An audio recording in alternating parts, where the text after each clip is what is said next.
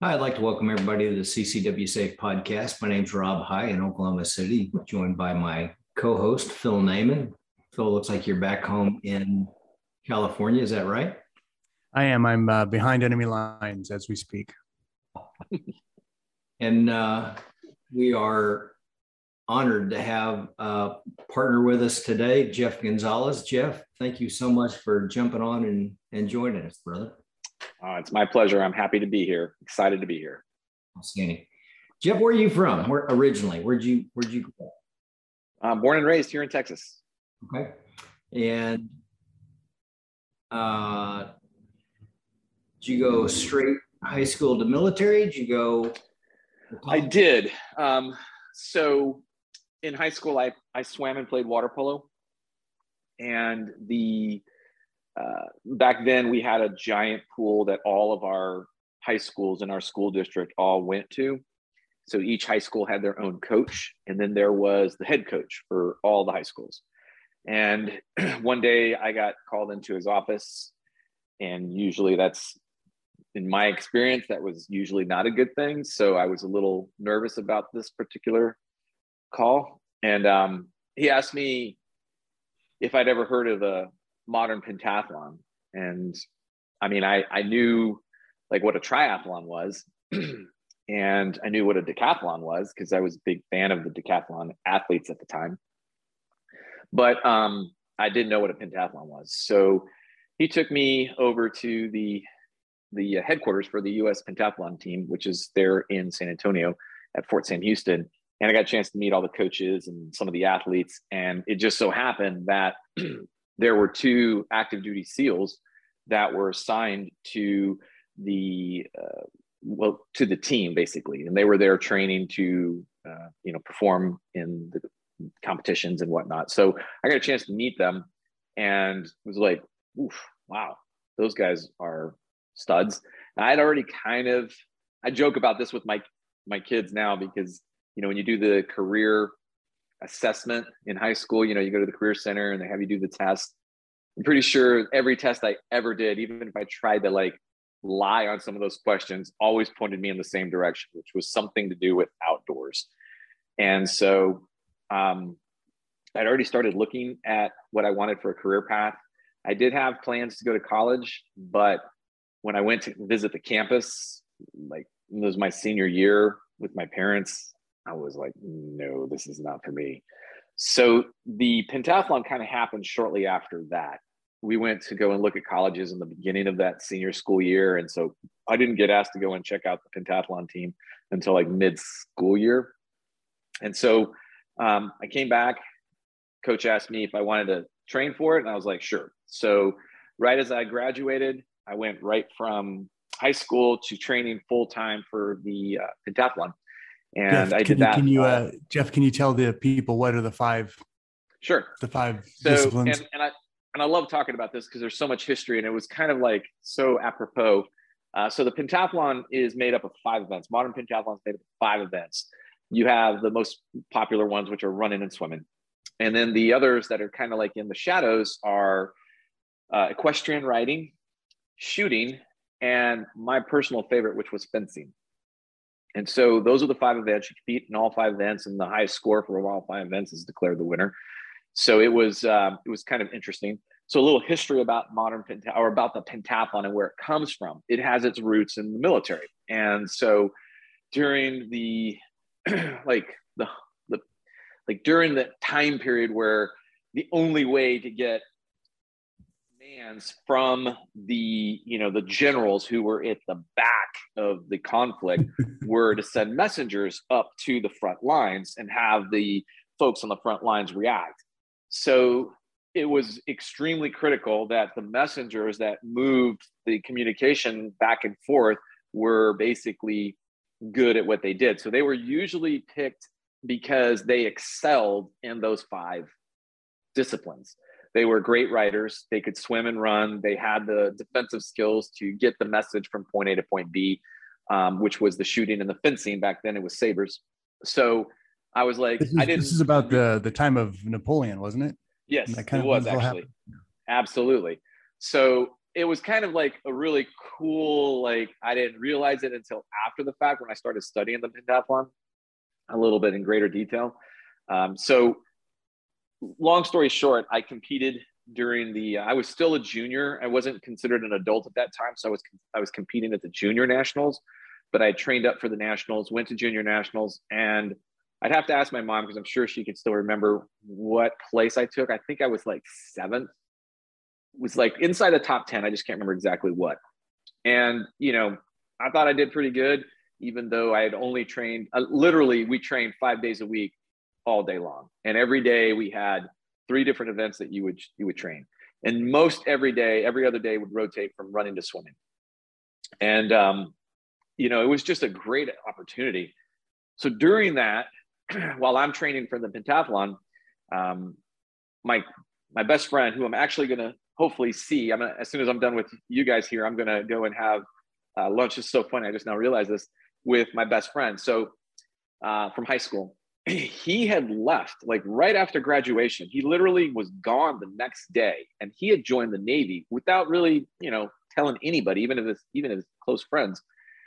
So as I'm training for the pentathlon, I go to his house because we lived in each other's houses back. That was back in the day where you would just walk in the back door to families and whatnot. So when I go to visit his house one day, like, hey, where is Kevin? Nobody's seen him for a while. What's he up to? And come to find out, his parents were like, oh yeah, he joined the Navy. He went on to be a SEAL. And I was like, a SEAL? Oh, wait a minute. I know, because I had started studying my senior year about all the different special operations units that were available at that time. And so I had a fairly decent understanding of what they were. But again, this is pre-internet. So the only information that you can get was what was an open source available, which wasn't a lot. So when I was like training for the pentathlon, I was like, oh, wow. Okay. Well, Kevin went on to do that. That's cool. I still wasn't entirely sure what I was going to do at that point, but I was so focused on just competing at that pentathlon. And it was literally, my mom would laugh because I would leave in the morning, probably about 6:30, and I'd come home literally at night at about 6:30. And all day long, we trained or rested or ate or we're just doing something related to the match. So one day I come home and I'm just like dragging ass. I walk into my living room, and sitting on the sofa is Kevin, who is just this and he was already a big guy. He was a really big guy, but he had a shaved head, super dark tan, just ripped. And I was like, where'd you come from? And then he tells me he's on, I think it was a big holiday during the summer. I can't remember what holiday it was. It was some major holiday that we had. Maybe, I don't remember what it was, but he had off from the Navy, came home to visit, and was waiting in my living room for me. And so we talked. He told me a little bit about it. He was, at that point, I think he was in first phase still. He was still in first phase. Like he had just classed up or something like that. So I talked with him for a good length about his experience there. And it was like the best information because, it was real. It was like he's there doing it. And so it was real. Yeah, it was very timely information. And so he was like my iPhone that I was just like hitting up with question after question after question. So after he left, I went back to competing. And without telling my parents, because I was still underage to enlist, I went into the delayed entry program, which basically sets you up contractually without needing your parents to be there. So if you're under 18, you could still do it. So I went into the delayed entry program. I enlisted in the Navy, and my departure date was like in September. I can't remember. So the competition, the nationals, was like in the August, I think, or somewhere in that neighborhood. Maybe, I can't remember exactly when it was, but I remember I had like a week off. And during this week, I'm just kind of like vegging and relaxing. And I think it was like that first weekend that I told my parents at the dinner table that I had enlisted in the Navy and that I was leaving in like a week. So they were kind of put on notice that I was going to be gone very soon. And they had no idea that I'd been doing, because I was gone all the time for the pentathlon. So they just thought that was normal. So they were kind of upset. They're like, we just thought you were on drugs, but man, you're professionally training and joining the military. We didn't know any difference. So it was fun. I really enjoyed the pentathlon. And what was funny was, so there's the modern pentathlon, which is what you can see. It's an Olympic event. You can see it. in the Olympics if folks wanted to learn more about it. But there's also a military version of it. And so the military has their own version of the Olympics called the CISM. And it's a French, I can't remember exactly, it's French. The CISM stands for something in French. I can't remember exactly what it is. But basically it's a organized of various events. And one of the events is the CISM version of pentathlon, which is completely different. It is, where I was going with this is that towards the end of my career, before I left the East Coast, I got drafted to go on to the military version of the CISM team to train for that. I didn't get a chance to compete because I had orders that took me to the West Coast, but I did train up for it. So I just thought that was kind of funny. I started before my military career with the pentathlon, and I almost finished my military career with the pentathlon. So that was funny. So anyhow, that's kind of what happened for me right out of high school. I trained all summer long. At the end of summer, I was, leaving for boot camp. What are the 5 in the military version? The 5 disciplines. So there's 2 aquatic events. They're different. And then there's the land-based events, which are also different. There's no riding, there's no equestrian riding. There is shooting, there's no fencing. So they're just a little bit different. It's not set up like the pentathlon where they have specific events. There's kind of like culminating events where you do run, swim. There's an O course involved in it. So there's a lot of different things that it's not necessarily apples to apples. It's more like apples to oranges. So. Yeah. Very good. What year did you join? 87. Right. So pre 9/11. Oh yeah. Very much so. Yeah. No one had even heard of SEALs in 87. I think did Charlie Sheen's movie even come out yet? I think it was 89. It's so funny because good friend, he's a very famous author, and he's always posting little tidbits of trivia. And he posted up, I think it was funny because it's just like 3 or 4 days ago, I'd have to look at my social media feed. 3 or 4 days ago marked the 30th anniversary of the release of Navy SEALs.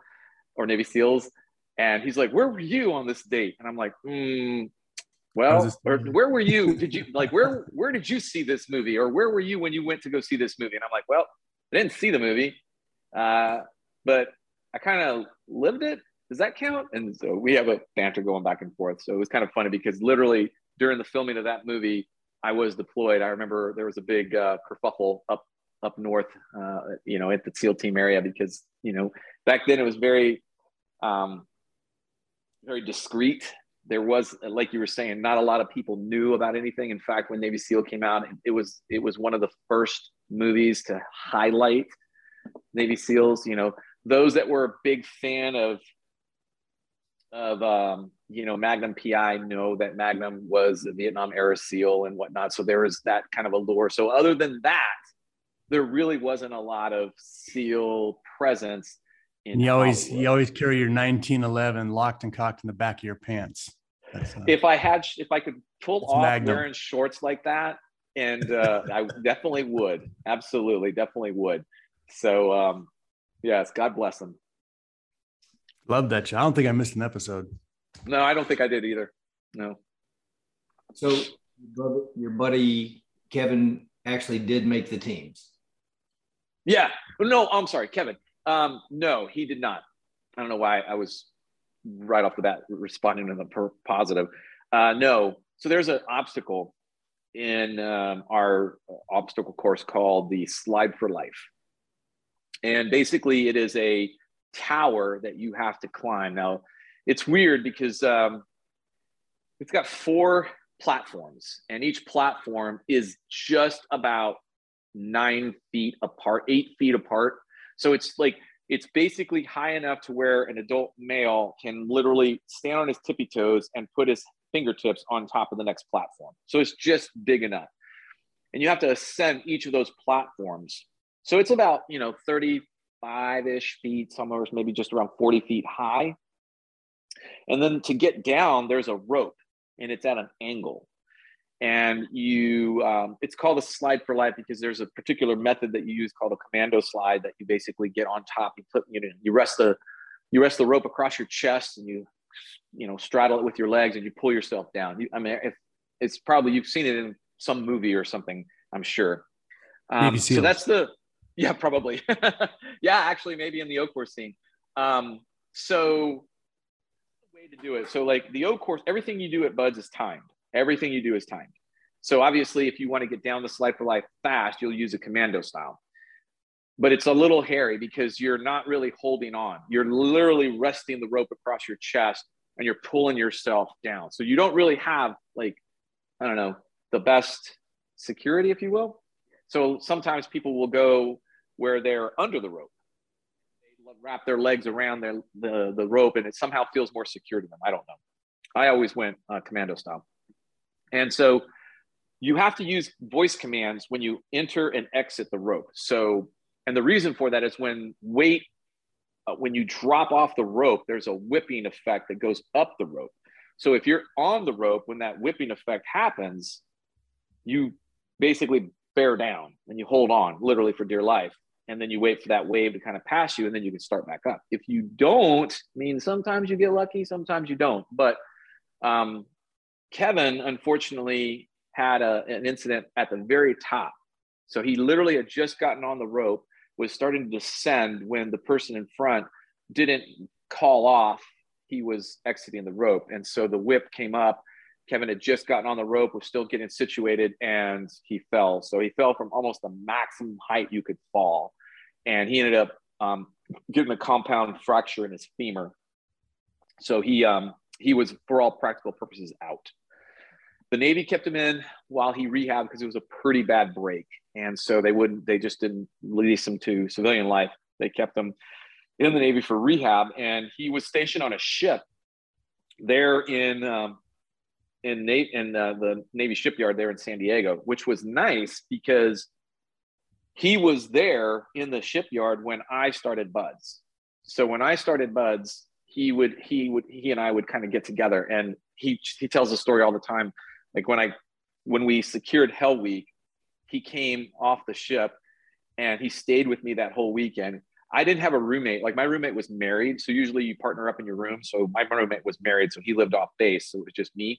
And what ended up happening was Kevin, like I literally waddled into my bed, like laid in my bed. And that was like it. He said for like 3 days, I literally slept. I would get up to go to the bathroom and then go right back to bed.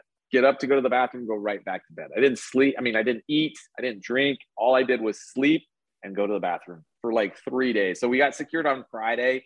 And I think Sunday afternoon, I kind of like opened my eyes and was like, oh, this is what the world looks like. So he always gives me shit about that. He's always joking about that time period. So we had a good time. He actually was on the ship. The name of the ship that he was on, which people may remember the name, was the USS Cole. No, so, really? Yeah, that was the ship that was bombed. And was he there when that happened? Or yeah, he was actually on the ship. Yeah, no, he was on the ship when that happened. That was his one and only deployment before he officially was medically discharged from the Navy. So great guy. So anyhow, Kevin is Kevin's middle name Lucky? No. No, he might think so, but no. Yeah, I would say he's kind of maybe unlucky in some respects. Right.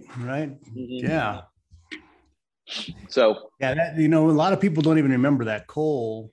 That was under Clinton's time frame, and left a lot of guys exposed. If you want to tell somebody exactly the history on that one, if you got a second there. Well, it's funny because I was just texting him. He just texted me. We're coordinating our lunchtime. So hang on one second. Let me just say something to him. That's too funny. Just mentioned you on he's famous now. Yeah. When he walks in, it's going to be like that Minions thing where everybody yells, Kevin. That's hilarious.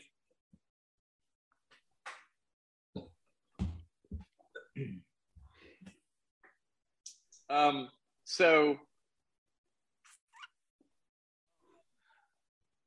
question for me, if you don't mind. Your mic dropped. Oh, can you hear me now? Yes. Okay. Can you repeat your question real quick for me? The Cole happened about 30 years ago, right? So many people don't even know what what that was? You know, you want to just give them an idea of So, that? yeah, for sure. So this happened in the Persian Gulf, and the ship was moored in the bay. And what ended up happening was a terrorist organization. I can't remember which one claimed responsibility for this one, but they basically packed a small yard ship filled with explosives, and they motored the boat over to the side of the ship, and they detonated it. Now, this is back in a time period too, where force protection for our assets was go so far as to say an afterthought, but it certainly wasn't the first. If you were on the ship, you could yell for them to stay away, but that was it. You know, yeah, you got guys motoring a bomb to you, but they weren't allowed to sink them. Yeah, so there wasn't so every Navy ship has a armed security detail. So the armed detail did get activated and did deploy, but they didn't have the rules of engagement, would never have allowed them to do anything to thwart the attack. So things have changed, obviously. They are obviously much more cognizant of it. I mean, I can't remember how many sailors were lost. 37. We have great military wisdom earned under the Clinton administration. You know, like, Black Hawk Down. You know, why put armor in an urban area? Why not let bombs just sail up to the boats? You know, so there was definitely a lot of learning that occurred during that time period, no doubt. I remember unnecessarily. Unnecessarily. So, anyway, I'll back off, Rob. That's okay. So the one thing I tell people about, we're at a time that was a time period where, you could look at it from one of two ways. That the 70s through the 90s was the apex of what I consider to be the classical terrorist organizations that were at that time the main source of revenue for terrorist organizations was ransom and kidnapping, and their political agenda and political motivations were somewhat associated. In other words, they were ransoming off a hostage to have patriots released from that had been captured. That was typically the MO back then. Then there was, assassinations, which was very prevalent, more so than people actually think. Because it didn't garner the attention of the general population, because it was just a very small incident compared to bombing a U.S. war vessel. So during that time period, because I studied, part of my my indoctrination into the terrorist activity had a lot. I studied terrorism for years and years and years, and so. That time period was very unique in the terrorist MO and what was happening. And what you started to see, you saw during that time period, a shift in terrorist methodologies, because what you saw the bombing. Well, it started with the bombing of the Marine barracks in Beirut. Yep. Then you saw the bombing of the embassies in Africa. Then you saw the bombing of the Khobar Towers. And then you saw the bombing of the USS Cole. So what you saw during that time period was you saw and the first World Trade Center. And the first World Trade Center is correct. And you see a departure from what I would call that classical terrorist MO to something that was much more nefarious, much more goal driven. The goals were very driven at that point. And again, to understand any terrorist organization, while they are, they're a funded organization. Without funding, they are somewhat meatless, but with funding, they are very dangerous. So that's kind of how I kind of get into the nitty gritties of terrorist organization. I mean, there's a whole other subset of terrorist mindset and whatnot, but one of the things that I've always reminded people of is where is the money coming from? If you understand terrorist organizations and you track down the funding of how they're funded, that's a good way to try to start sorting them out, which is one of the ways that we were able to track and eventually capture, kill Osama bin Laden, was we were able to follow the money trail. Boom. So anyhow, So I'm sorry to interrupt. not to mention any countries, but the initials might be Saudi Arabia. Yeah, perhaps. Yes, perhaps. Just curious. Well, we're solving the world problems here, but Trident Concepts is your company, and you're now helping out civilians here get trained up for other areas, right? So why don't you tell us a little bit about that? Sure. So when I left the Navy, and my intentions with leaving the Navy was we found out at the time I had a girlfriend, and we found out that she was pregnant.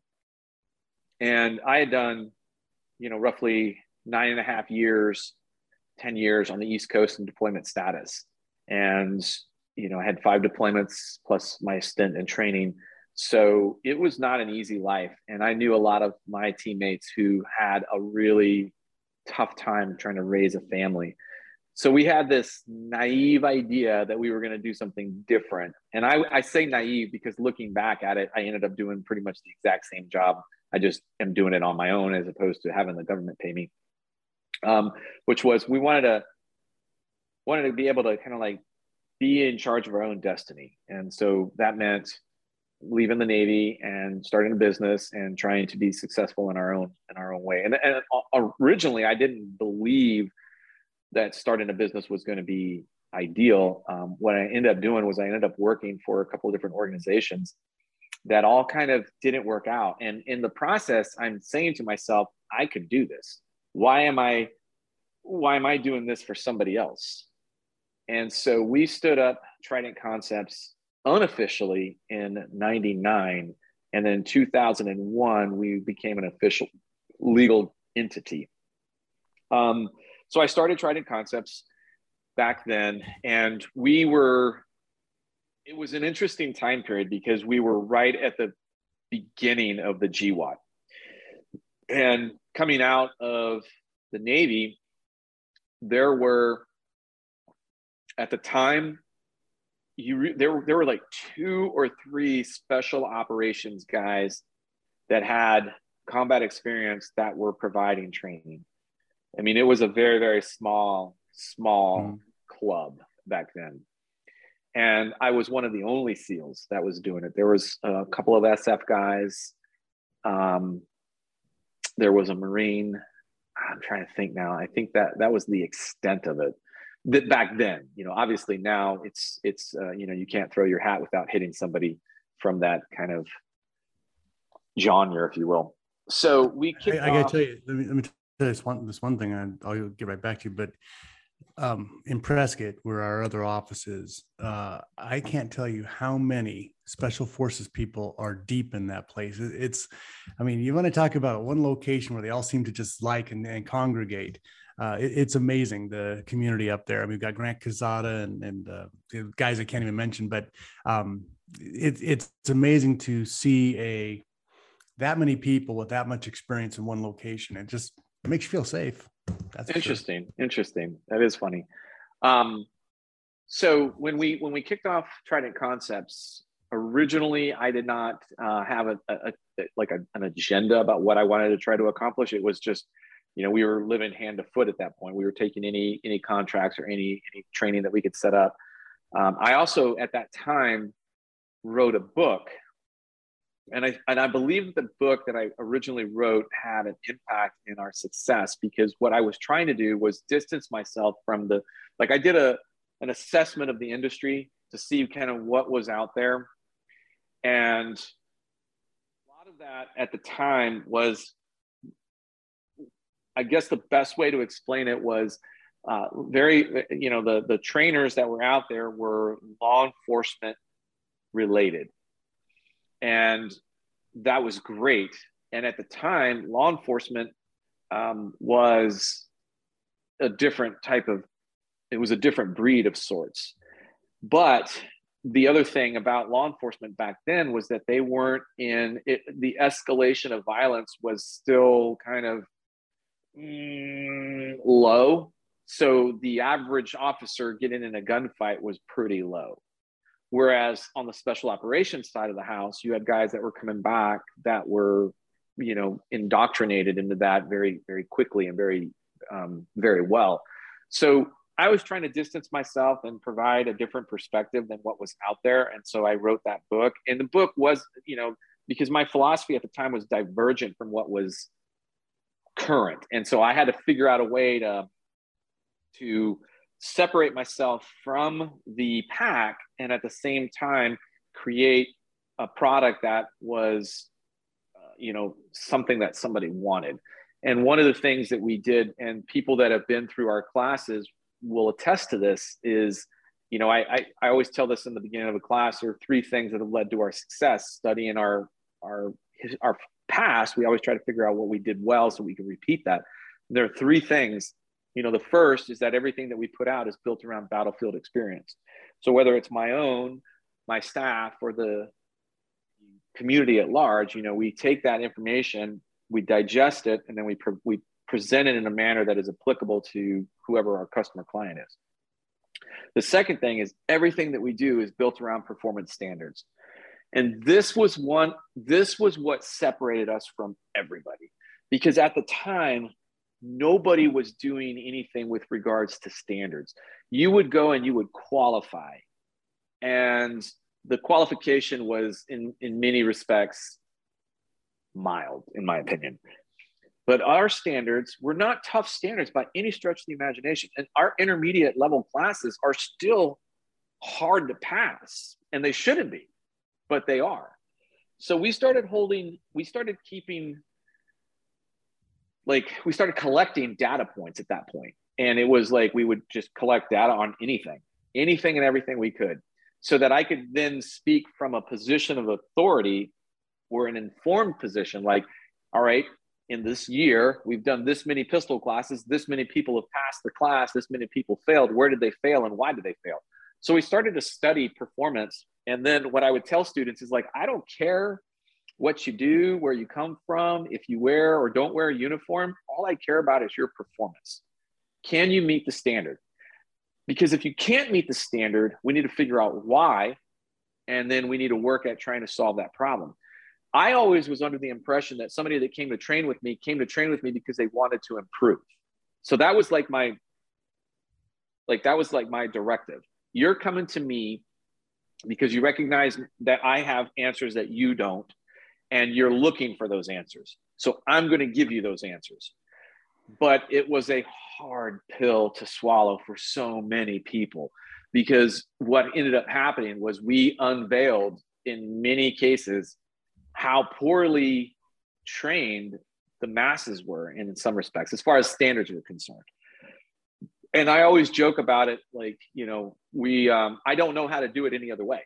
Well, let me ask this quick question. What was the number one area people failed? I mean, what are the standards you're looking for? I mean, obviously safety, accuracy. I don't know what your others are, but of the standards that you have metrics on, what were the areas they failed most often? So standard is a very difficult term for a lot of people to understand, right? So to us, a standard is something that is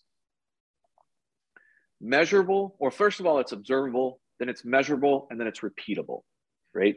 So in our classes, we have basically two kind of like buckets of standards. You can either have a standard that's time related, you can have a standard that's accuracy related, but the third bucket is the standards that are both time and accuracy related. And that seems to be where most people have a hard time.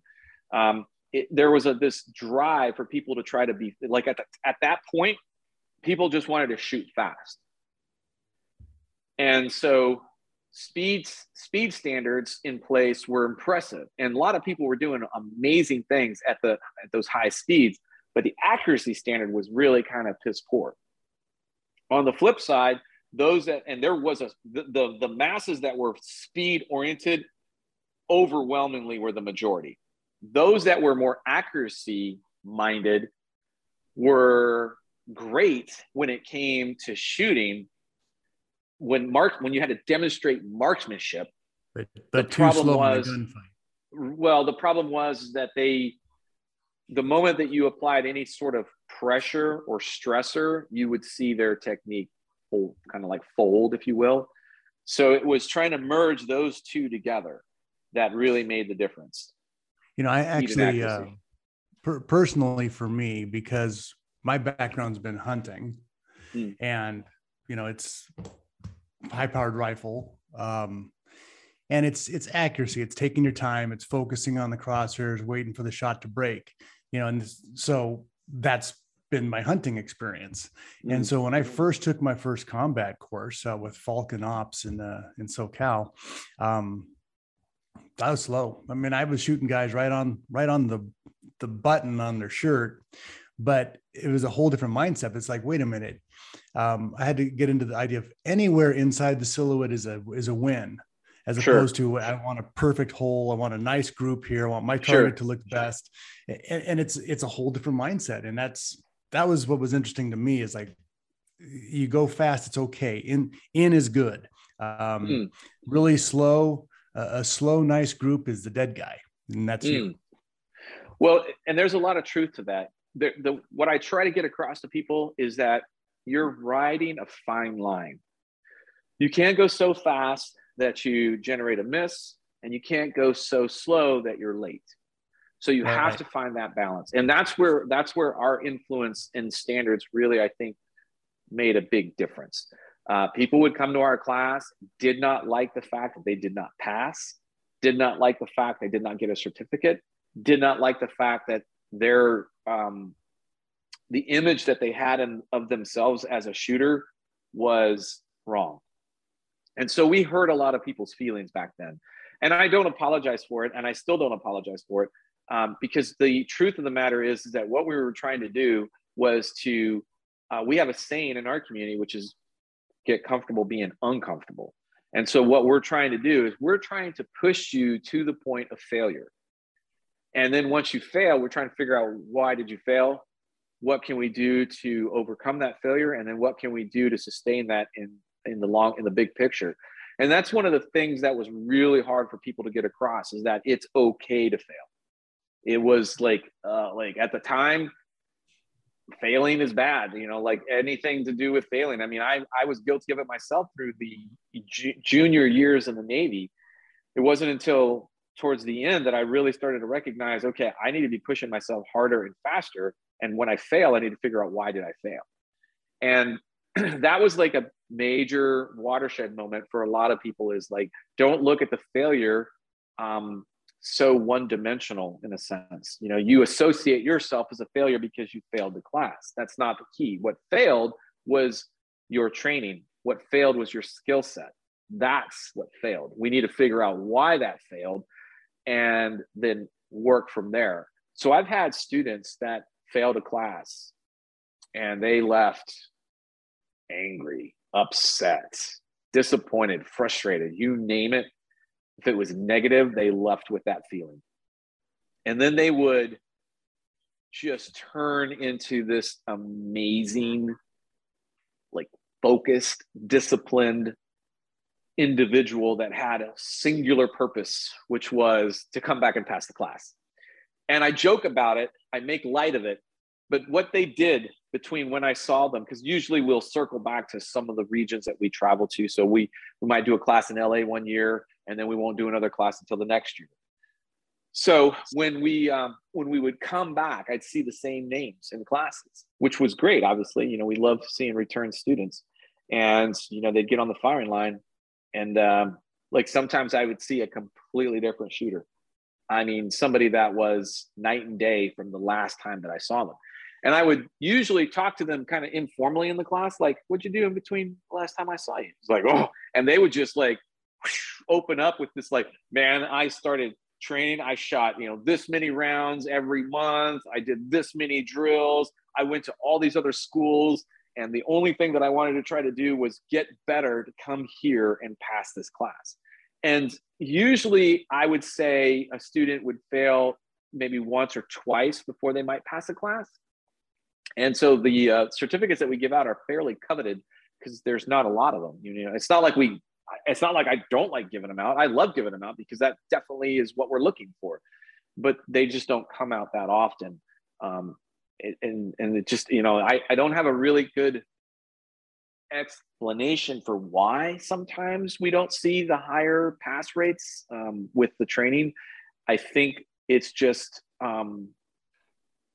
it's one of these things where the shooting industry is not a very well governed industry. There's not any oversight or committee or anything that sets forth these like expectations for an individual. It's up to the individual to kind of sort it out on his own. Yeah, I don't think we're calling for more bureaucracy at this point. But you actually have some training programs, though, right? Yes. Are you referencing the TACOS? There you go. Right. So it was funny because a lot of times I look at what's bugging me the most and how can I figure out how to turn this into something good. So, and I say this with a lot of love and affection. What was bugging me the most was I would have students come up to me and ask me for our curriculum. Hey, can I get a copy of your curriculum? And I'm like, no, you can if you come through our instructor course. You come through the instructor course, that's part of the process, is that you learn our curriculum, you're given the curriculum, you're expected to teach the curriculum, right? That's in the instructor level class. All the other classes, people will ask for our curriculum all the time. I'm like, nope. I've even caught people, like I might have my schedule in my hand as we're talking about something in the class, and somebody will break out their phone and they'll be like trying to like snap a picture of the schedule while I'm sitting there doing a brief or something like that. I've set my schedule down on the desk or the table back by the students, and somebody will kind of glance over and look at it and be like, oh, okay. It's nothing fancy. It's just, we're very well organized. Everything is down to every minute is accounted for.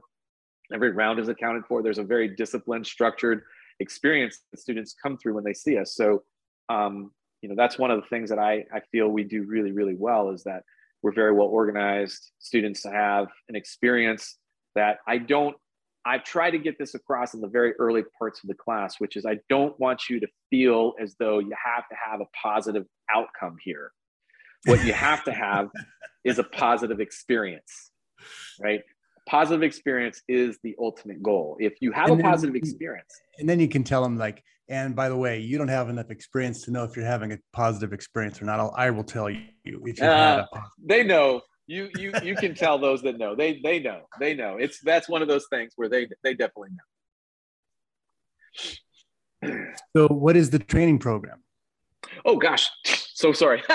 So anyhow, I got tired of people asking for my curriculum. So what I ended up doing was, when it comes to my own professional development, I've had a long-standing love-hate relationship with my own training programs and what I do to try to maintain my skills.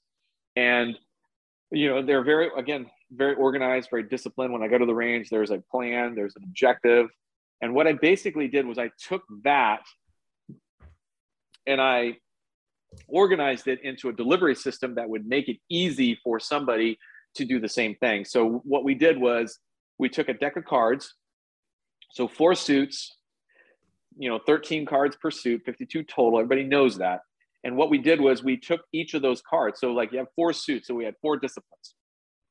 One suit would be all about speed. One would be about marksmanship. One would be dry fire. And then one would be baselines. And each card would have a specific task, condition, and standard, which is what TACO stands for, task, conditions, and standards. And the student was given basically a training plan. They didn't realize that's what they had in their hand, but they had a training plan. So for instance, if you want to go to the range and you want to work on your marksmanship skills, well, you would have an actual suit that you could just pull cards off and say, oh, you know what, I'm going to work on this drill, because that drill would give you the task that you need to complete. So whatever it is, all right, you're going to fire 5 rounds. The conditions, you're going to fire those 5 rounds at the 25-yard line versus a 6-inch target. And the standard, you've got to get 80% or better. So the user would have all this information available to them, and then they could start to track their own progress. So maybe that was the ace of spades, whatever.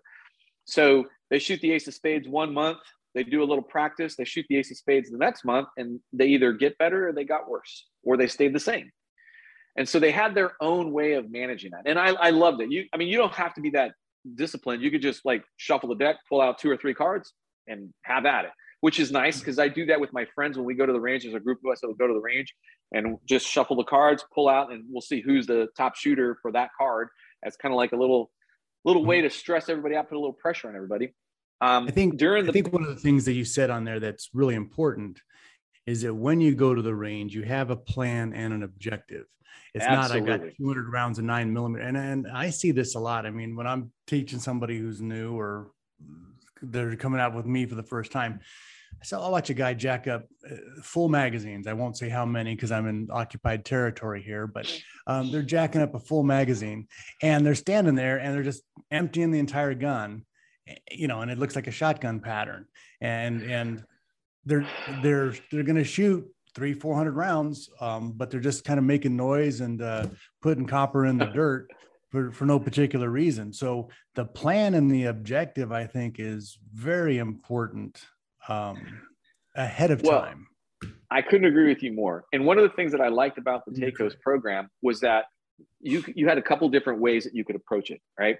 So during the ammo shortage, right, there was that time period where ammo was tough to come by.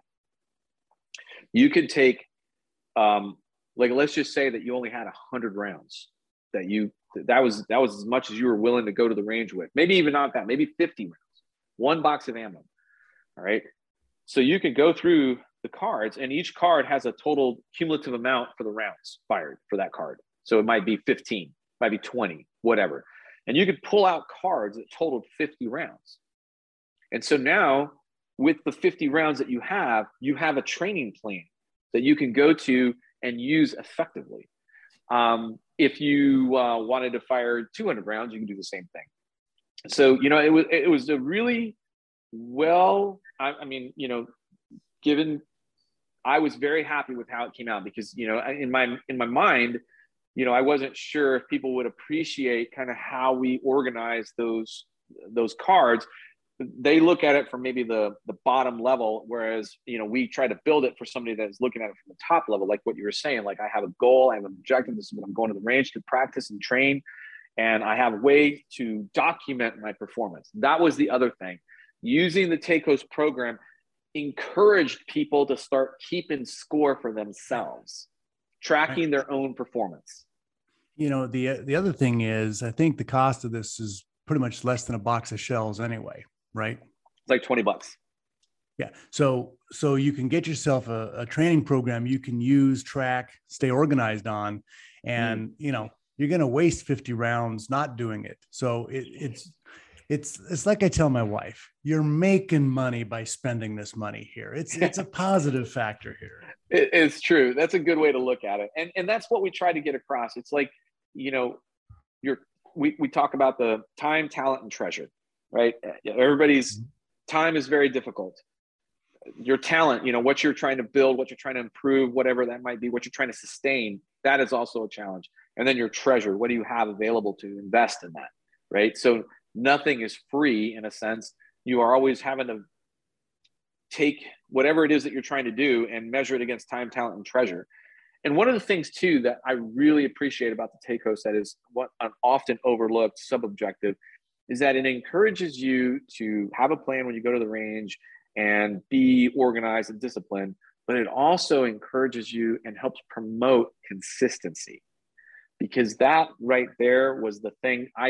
Whenever I'm kind of debriefing a student in class, one of the things that a common theme that I hear or I observe is their lack of consistency, their inability to stay focused for long durations, and I'm guilty of it. I mean, something happens, I'm already over there, completely disengaged from this conversation, wondering what's going on over there. So I get it, but being consistent was another kind of key component to the TACOS that a lot of people don't appreciate. If you can, like you said, if you invested 1 box of ammo per month for 12 months, that was very well organized, disciplined, structured, and then you collected all the metrics, the data points from it, you'd be surprised at the difference between month 1 and month 12. Well, and if you're going to classes, if you're going this class, that class, I mean, you know, an inexpensive class now is about $400, right? And for a 1 day, and that's kind of your average price. So you're going to go up there not prepared. You know, there's things you can do at home to get up there so you get the most out of the class. One of the hard things is sitting through a class where somebody signed up that just shouldn't be there. You know, and it's like, look, show up with every mag you own jacked, right? Put if you have a dump pouch, you know, you've got extra rounds in there. You're standing around. Well, guys, you're keeping all your mags done all the time. I hate, let's take a 10-minute break for somebody to load their mags. It's like, you can't keep up with this? You know, just, you know, hey, time is money. Opium's money. Time is opium. Let's go. You know, that's one thing that for me, it's like, why are you here, man? This is above you. You should go home. So I sympathize. It's tough because the problem again is that we're an unregulated industry. So when I'm looking at it from a business point of view, you know, I want to attract and encourage customers to come to classes. So I'm trying to do that in a manner that is also respective of the customers that are in the class. I get that. So, you know, you don't want to be the jerk, but but it begs the question, you know, about prerequisites and understanding, and where I was going with this is knowing yourself, knowing your skill level, which goes back to one of the things that we saw when we first kind of hit the industry, is that a lot of people didn't know where they were. A lot of people thought they were good. A lot of people thought that they had the skills that they emulated, but they really didn't. And so, you know, knowing yourself and knowing what you're capable of is a hugely valuable thing. And even if you know yourself and you know that you're just a beginner, that is hugely valuable. That gives you so much latitude to shift left and right, as opposed to somebody that doesn't. And like you said, they're in a class. It's a complicated situation. I've had, you know, very rarely have I had to dismiss a student for safety, but I have asked students to move to a different class because their skill level wasn't where they were at. But had they stayed, more than likely they would have been a safety issue that I would have had to have addressed. So it's just one of those things, unfortunately. Excuse me. And you've got some classes coming up here. A lot of them, well, some in Texas, New Hampshire, and then you've got some in Arizona in December. I'm kind of looking at that one here. Yeah. So I think that's a concealed carry, right? That's our carry 2 class. That's an intermediate level class. Okay. So what are the prerequisites for that? So that's a good question. One of the things that I have tried to do with prerequisites was to allow the individual to have control of their own destiny. So what we ask for carry 2 is 2 things. Well, technically 3 if you count the equipment. One is that, so let's go with the easy one, which is the equipment, right? We want to make sure that you have the proper equipment to come to that class. And so when you look at our equipment list, one of the prerequisites is, hey, read the equipment list and make sure you show up with all the gear, right? Because one of the problems that we've had is people that don't follow instructions very well. And so a quick IQ test is whether or not you can read an equipment list sheet, and actually follow those instructions and bring all that stuff there. So that gives me a lot of insight into how students will behave in class. The other 2 have to do with, number 1, do you know and do you follow the universal safety rules? If you know and follow the universal safety rules, then I'm very open to having you in the class, because then I can trust that even if the skill is above your skill level, you're going to be safe as you try to figure it out. If you don't know or don't follow the safety rules, then that's a huge red flag for me right off the bat. Safety is the most important thing that we do. So I'm like super keen on that.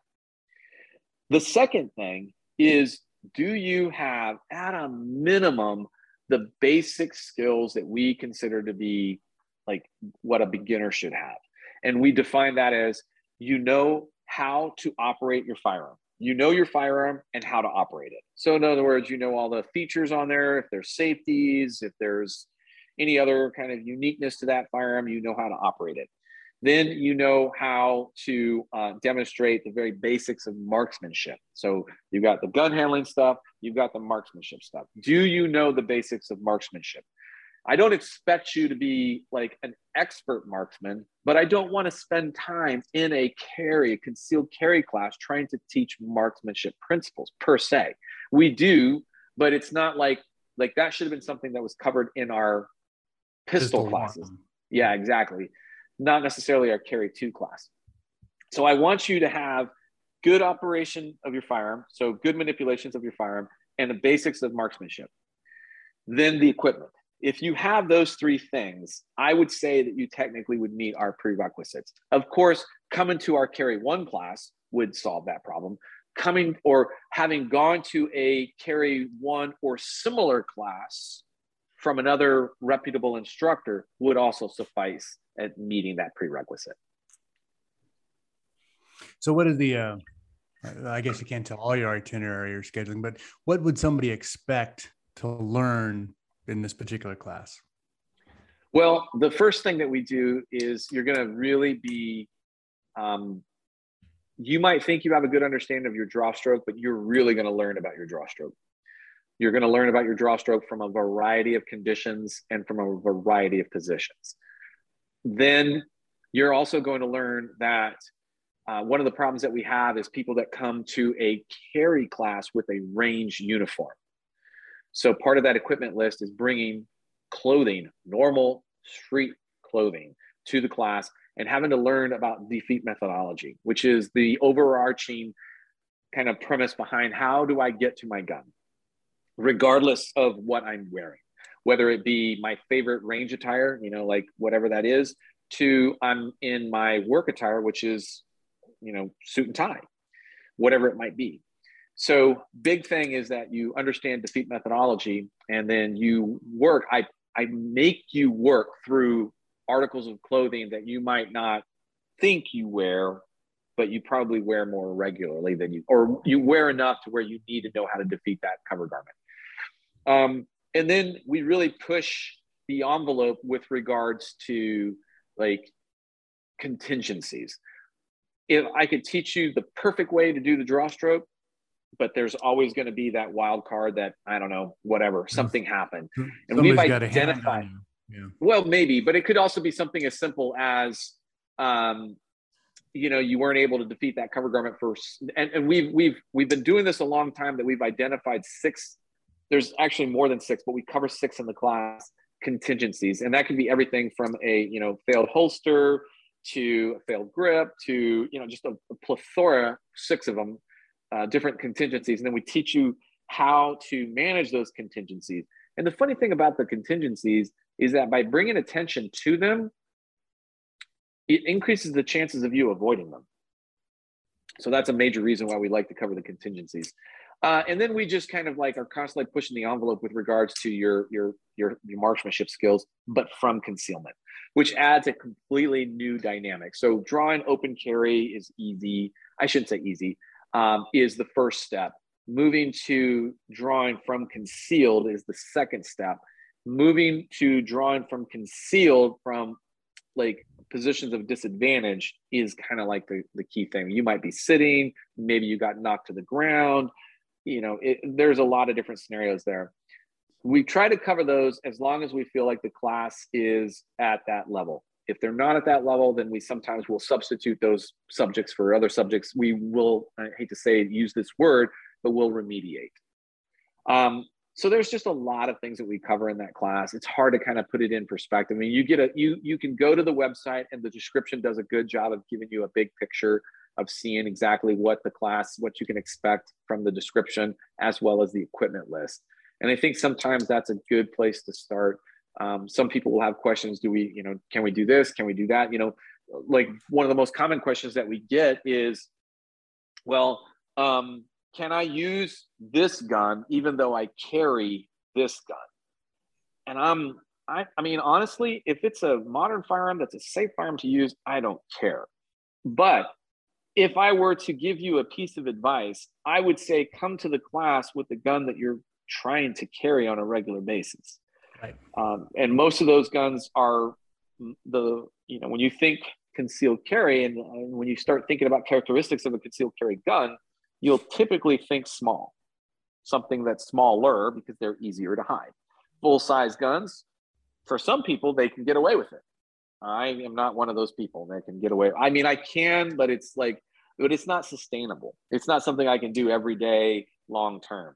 But the smaller, micro compact, subcompact guns that are out there on the market now, they've come so far from when we first started. Like when we first started, oh my God, this subcompact, micro compact pistols that were around were terrible. I mean, I would cringe when I would see somebody come into the class because I just knew that thing's gonna hiccup every magazine. It's gonna have a problem or whatever. Or guy's gonna wear his forearm out because it's that 19-pound scratchy trigger pull every for time. sure. Like terrible. My gosh, yes, absolutely. So we are in today, right now, we are in an amazing time period because so much attention has been directed at concealed carry. You see that in the legalization of constitutional carry throughout half of the union right now. So more than half the union is recognizing constitutional carry, which is great.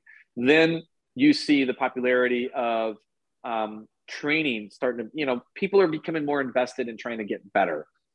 But carrying on a regular basis, and what you're seeing the market respond to that by creating product that is more appealing to that demographic, which is somebody that wants to carry. They don't want to carry the big honker with all the bells and whistles. They just want something that's sometimes easy that's fun, though. No doubt. And that's why, but that's the question that I get from a lot of the students. Hey, it's fun for me to shoot this gun because I shoot it well. Great, I get it. And I'm not telling you not to shoot it because I would rather you have a positive experience, but then are you really helping yourself in the concealed carry goal? Is that really helping you learn how to carry and shoot the gun that you're going to rely on to protect yourself and your loved ones? So I kind of I don't give people like sometimes people are looking for me to give them a specific answer. No, you can't bring that gun. I'm like, well, you can bring it. I don't know if you're doing yourself justice by bringing it, but by all means, bring it. Because one of the things too that I want the student to be comfortable. I don't want them to feel. I know that for a lot of students that are new to this, just coming to a class can be uncomfortable. I get that awkwardness. I understand that we've all been there. But what I'm saying, what I'm relating is I want them to feel comfortable with the firearm that they're training on so that they're more likely to actually use that firearm on a regular basis. And one of the other ways, very inexpensively to get a lot of experience on that is to do an IDPA course. So, you've got a SIG 365. I think Rob loves that gun. I love that gun. Take that as opposed to Model 34 Glock, which everybody likes to run as an IDPA gun. It's like, come on, man. It's got a longer barrel than the 90. You're not carrying that thing, right? But run it with a bug gun and 3.7-inch barrel and the 10-round mags, and that's what you have to carry. And I've done that, and I tell you, it shows a lot of limitations that you have when you're not running a range gun on a course like that. So I think that's a great idea. And one of the companies that I'm very proud to work with that I think is leading the industry in this is SIG. SIG last year had the very first P365 championship. So it was a match. It was a organized match that participants could only shoot a P365. There you go. And it all had to be shot from concealed. Everything was from concealed. And there was some, some of the folks that were concealed were like what I would consider to be kind of like, again, gaming the concealment side of it. Go straight around. You mean like wearing a fly fishing vest? If you want to call it that. I mean, some of the stuff that I saw out there was hilarious, but I get it. Those guys are pro competitors. I understand why they do it. I give them shit for it. I'll see them in a couple of days. In fact, I'm leaving for this year's SIG. And here's a great kind of a great conversation, right? So last year when they SIG ran it, I think they had, 120 people come. And I think it was like 10, 12 stages. Great. It was well managed, well run. It was awesome. It covered 4 days. It was 4 days long, right? This year, they doubled the number of registrations.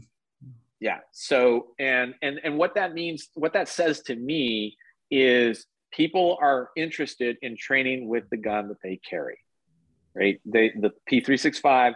I mean, before the P365, Glock really had the market. Shield, the Smith & Wesson Shield was, content with second place.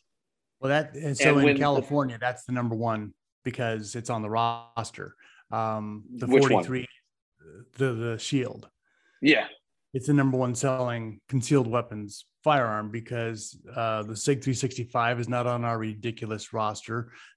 Hopefully we'll get that overturned, but the Shield is super popular in California because of what is available. It is absolutely. And one of the things that I do is I will we'll do an apples to apple comparison between all these guns. And I've been thrilled doing this. It's been so much fun shooting. We call it facts, not feelings. So we'll put these guns through a series of courses of fire and we'll compare them apples to apples. How did this gun shoot compared to this gun, all through the same course of fire. There's 4 courses of fire that you go through. It's about 55 rounds total.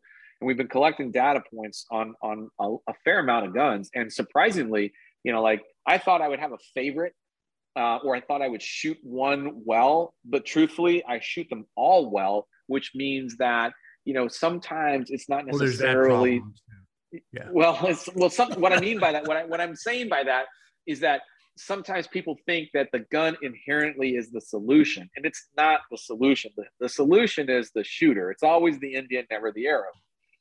We always said, in hunting, we needed to tighten up the nut at the end of the stock.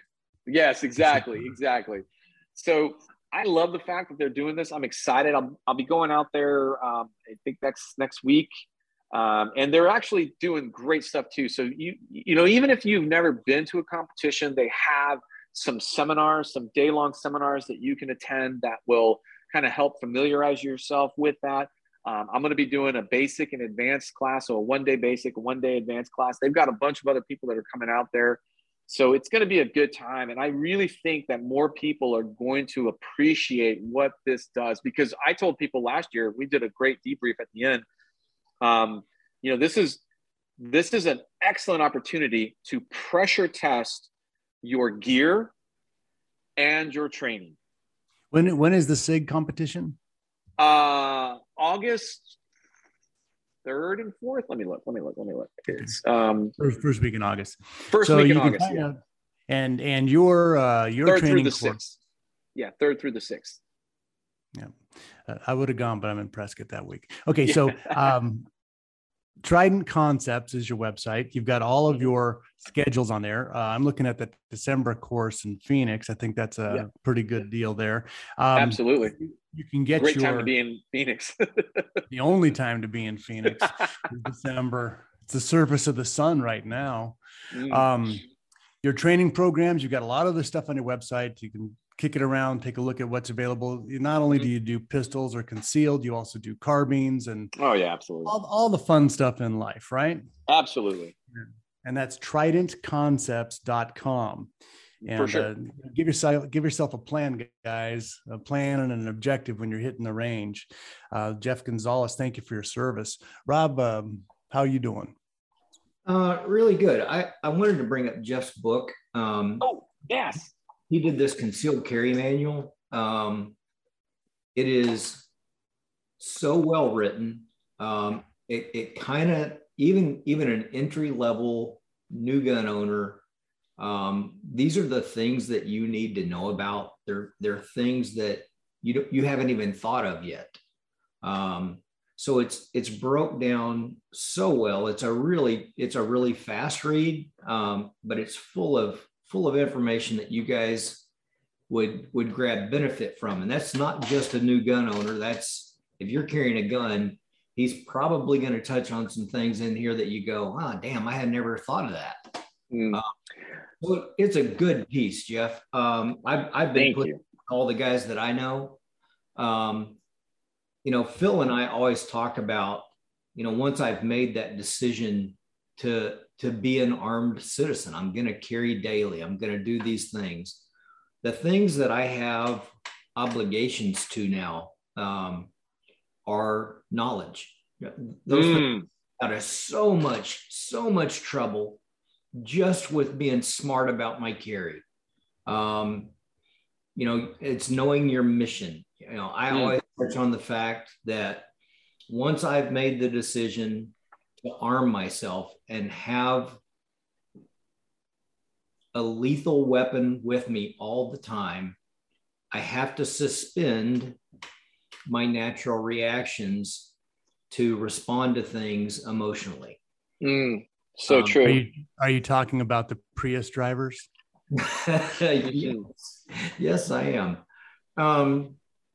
But something else I wanted to bring up along that very same line, and Jeff was touching on it, and he's talking about guys coming through his class and kind of leaving butt hurt. They got their feelers hurt. As I step in, it's not Jeff's failure, it's mine. So as I come in, I'm not coming in to see if I can beat Jeff's standard or anything like that. I'm coming to pick his brain. I want to use him to better myself. And the only way I can truly do that is to park my ego at the door when I come in. I just have to come in with the right mindset and the hope that I'm coming in and I'm going to learn something that I can take away from this and build and make my skill set better. Yeah, if you're not willing to be coachable, stay home. Yeah. Just go out and don't have a plan. Just blast away as fast as you can and extend your create a future copper mine on the hillside. Yeah, it's just it's such a big deal to have a purpose. We always talk about, the guy comes in and he goes, well, I want a laser and I want a flashlight and I want this and I want that. And where are you going on duty at? Well, I can sympathize. I totally understand what you're saying, but I can also sympathize with a lot of these newer shooters. The kind of like the mantra that I give them is that you don't know what you don't know. Yes. And it takes some time before you can figure out exactly what you need. Like you walk into these, I guess what I'm trying to say is it takes time before you actually figure out what it is that you need.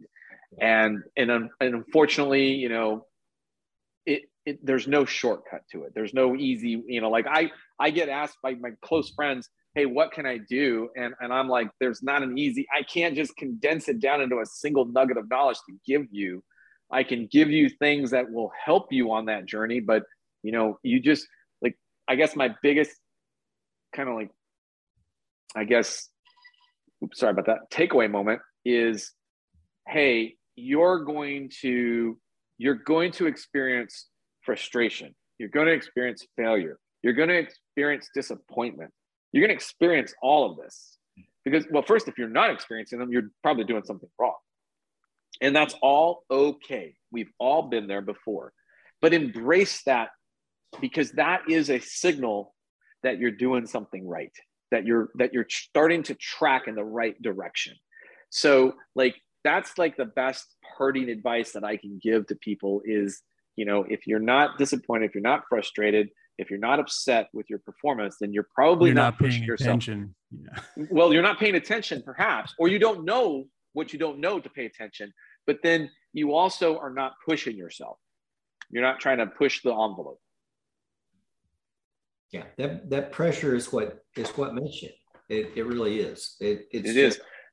I have a very good friend of mine, and he told me of this story. It's all about him being the recipient of an authentic Japanese sword, a national artifact from Japan. And he went over there to pick it up, and he talked about the process that they do. And the way the guy explained the process to him is that they take the raw iron, which is filled with impurities, and they heat it, and they fold it and they cool it. They heat it, they fold it, they cool it. They heat it, they fold it, they cool it. And this takes years to fabricate a single item, right? But it's the heating, folding, cooling that is repeated over and over and over and over and over again that ultimately leads to this majestic item, right? In this case, a national artifact. So I try to tell people the same thing. I'm like, when you look at your skill level, look at it like that. You're starting off like just this raw iron that through this forging process is turned into steel. And that steel then becomes that sharp edge that we always try to ultimately achieve. So it was a beautiful story. It was a pretty kick-ass story, to be honest. But I love that aspect, the beauty of their culture and how they look at that sword building is just, again, it's beautiful. It's just, that's the only word that I can use to describe it. Yeah, I've actually read that exact same little piece like that. It's the way, there's not a quick path. And for some of us that want to go in with your gas fully engaged, just stomping on the pedal, you're just miss so many lessons along the way. And it's the journey. It's not the destination. So I love hearing that. Yeah. I love hearing that. Well, I'm going to say it depends on where you're going, because sometimes the destination's pretty darn cool. Perhaps. Man, Jeff, I thank you so much for coming in and sharing some time with us. Absolutely. We are so blessed. We've got so many good guys that are affiliated with us and friends, and it's an honor to count you as one. My pleasure. So, Phil, you got any quick takeaways? Well, I think we should all take a look at that class schedule. I'm going to go to the December. I've made that executive decision this year. Go to the December Concealed Carry 2 course, if he'll have me on that. And I think he's got some great ideas. And it's nice to have an organized training system for shooting. It doesn't exist. So thank you, Jeff, for putting that together. My pleasure, guys. It's always my pleasure. I'd like to thank everybody for tuning in today. Join us again next week. We're always looking for your questions, comments, and concerns. You can get a hold of me directly at rob@ccwsafe.com. Thank you for tuning in today, and we will see you guys next time. Bye-bye. Adios.